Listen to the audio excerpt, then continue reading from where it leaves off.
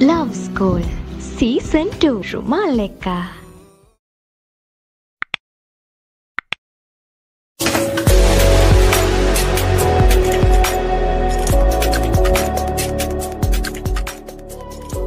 දවසක් මගේ යාළුවෙක්ගේ ගෙදරක දානයක් තිබ්බා.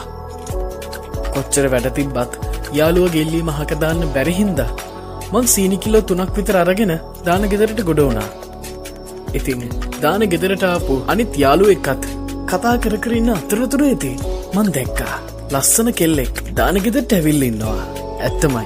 දැක්කපු පළවෙනි වතාවේ නම් එයා මගේ හදවතේ ගැඹුරුම තැනට වැදුනා.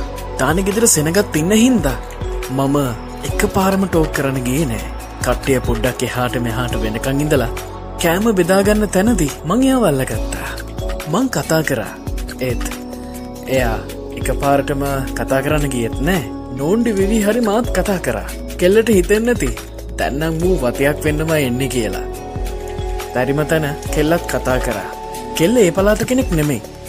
ඇත්තටම මගේ යාළුවගේ නෑ කෙනෙක්ගේ කම්පලාතක තමයි කෙල්ල ජීවත් වෙන්නේ. දෙන්න නම්බර්ස් දෙක ෂෙයා කරගත්තා. ටික දවසක් ගෙවිලා ගියා. මාත් ඔෆිස් එනවා, බෝඩිමට යනවා, ආයි ඔෆිස් යනවා, ආයි බෝඩිමට එනවා. දවස් 3-4ක් විතර ගියාට පස්සේ මට හිතුණා අර නම්බර් එකට මැසේජ් එකක් දාන්න. දැම්මා. හැබැයි හිතපු වෙලාවෙම නම් රිප්ලයි එකක් ආවේ නෑ. ඉඩ ලැබෙන වෙලාවට පුළුවන් විදියට මාත් මැසේජ් එකක් දෙකක් විතර දැම්මා. එක නිවාඩු දවසක අපි කතා කරා.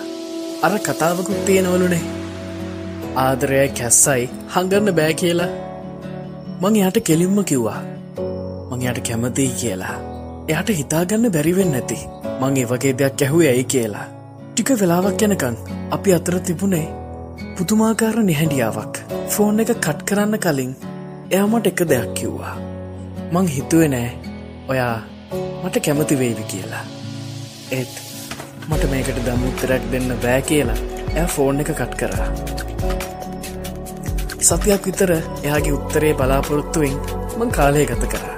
එක දවසක හවස් වරුවේ මං එයාට කෝල් එකක් ගත්තා. එයා කතා කරා. ඔයාලා මොකද හිතන්නේ? එයා මට ඇත්තටම කැමැත්ත දුන්නද? විශ්වාස කරන්න. ඔව්. එයා මට ආදරේ කිව්වා.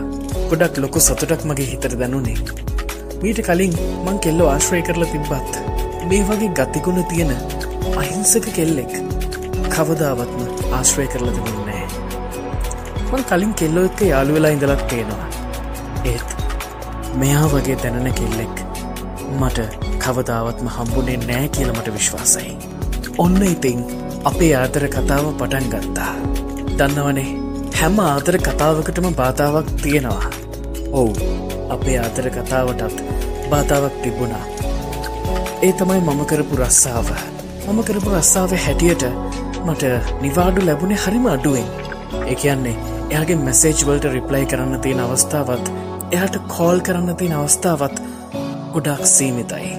අපි ගොඩක් උත්සාහ කරා වෙලාව හදාගෙන දෙන්නට දෙන්න ආදරය කරන්න. ඉතින් සමහර වෙලාවල් වලදී අපි සාර්ථක වුණා. තවත් සමහර වෙලාවල් වලදී අපි ෆේල් වුණා. හිස්තන් ගොඩක් තියාගෙන අපේ ආදර කතාව තවත් ඉස්සරහට ගලාගෙන ගියා. ඒත් මට එක තැනකදී ලොකු වෙනසක් දැනෙන්න පටන් ගත්තා. දැන් ආදරේ අඩු වෙනවද කියලා මට හිතුණා.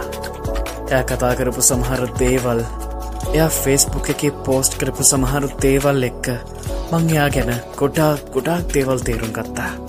සමහර විට ඒ මගේ වැරද්ද නිසාම වෙන්න ඇති. මොකද මමයි අනිත් හැම දෙයකටමත් වැඩිය රස්සාවට ආදරය කරේ. කාලයත් එක්ක අපි අතර හිතාගන්න බැරි ලොකු දුරස්වීමක් ඇති වුණා. මාස 2-3 විතර ගියාට පස්සේ දවසක් එයා මට කතා කරලා එයා මට කිව්ව එක දෙයයි. අපි මේක නතර කරමු. පිළිගන්න මං ගොළු වුණා. මමයි වැරදිකාරය කියලායි මට හිතුනේ. මට හැමදේම එපා වුණා. මේ හැමදේම උනේ මගේ රස්සාව නිසා කියලා හිතලා මං මගේ රස්සාවත් අතහැරියා. මං ඒ රස්සාවට වෛර කරන්න පටන් ගත්තා. මං නාස්ති කරපු කාලයට වෛර කරන්න මං පටන් ගත්තා. එයාත් එක්ක දවස් 2-3 විතර කතා කරන්න උත්සාහ කරා. මං ගොඩක් ප්‍රමාදයි. ඒ වෙනකොටත් එයා හිතාගන්නවත් බැරි දුරකට ගිහිල්ලා ඉවරයි. ආදරේ කරද්දී අපි අතරට එන සමහර දේවල් අපේ ආදරේ නැති කරන්න හේතුවක් වෙන්න පුළුවන්. ඒ නිසා බැලන්ස් කරගන්න ඔබේ ආදරේ. මම පන්නිපිටියේ චානක. ඉතින් ඔබටත් ඇති මේ වගේම ලස්සන ආදර කතාවක් කියන්න. එන්න මගේ ෆේස්බුක් පිටුවට රුමාල් රන්සික ෆේස්බුක් එකේ සර්ච් කරන්න. සර්ච් කරාට පස්සේ මගේ ෆේස්බුක් පේජ් එක බලාගන්න පුළුවන්. එකට ඇවිල්ලා ඉන්බොක්ස් කරන්න. එහෙම නැත්නම් මගේ පර්සනල් account එකටත් ඉන්බොක්ස් කරන්න පුළුවන්. එහෙමත් නැත්නම් Instagram වලින් රුමලා official කියලා සර්ච් කරන්න. එතකොට මගේ Instagram profile එක බලාගන්න පුළුවන්. ඒකත් follow කරන්න. ඒ ගමන්ම direct message එකක් විදිහට ඔබේ ආදරේ මට කියන්න.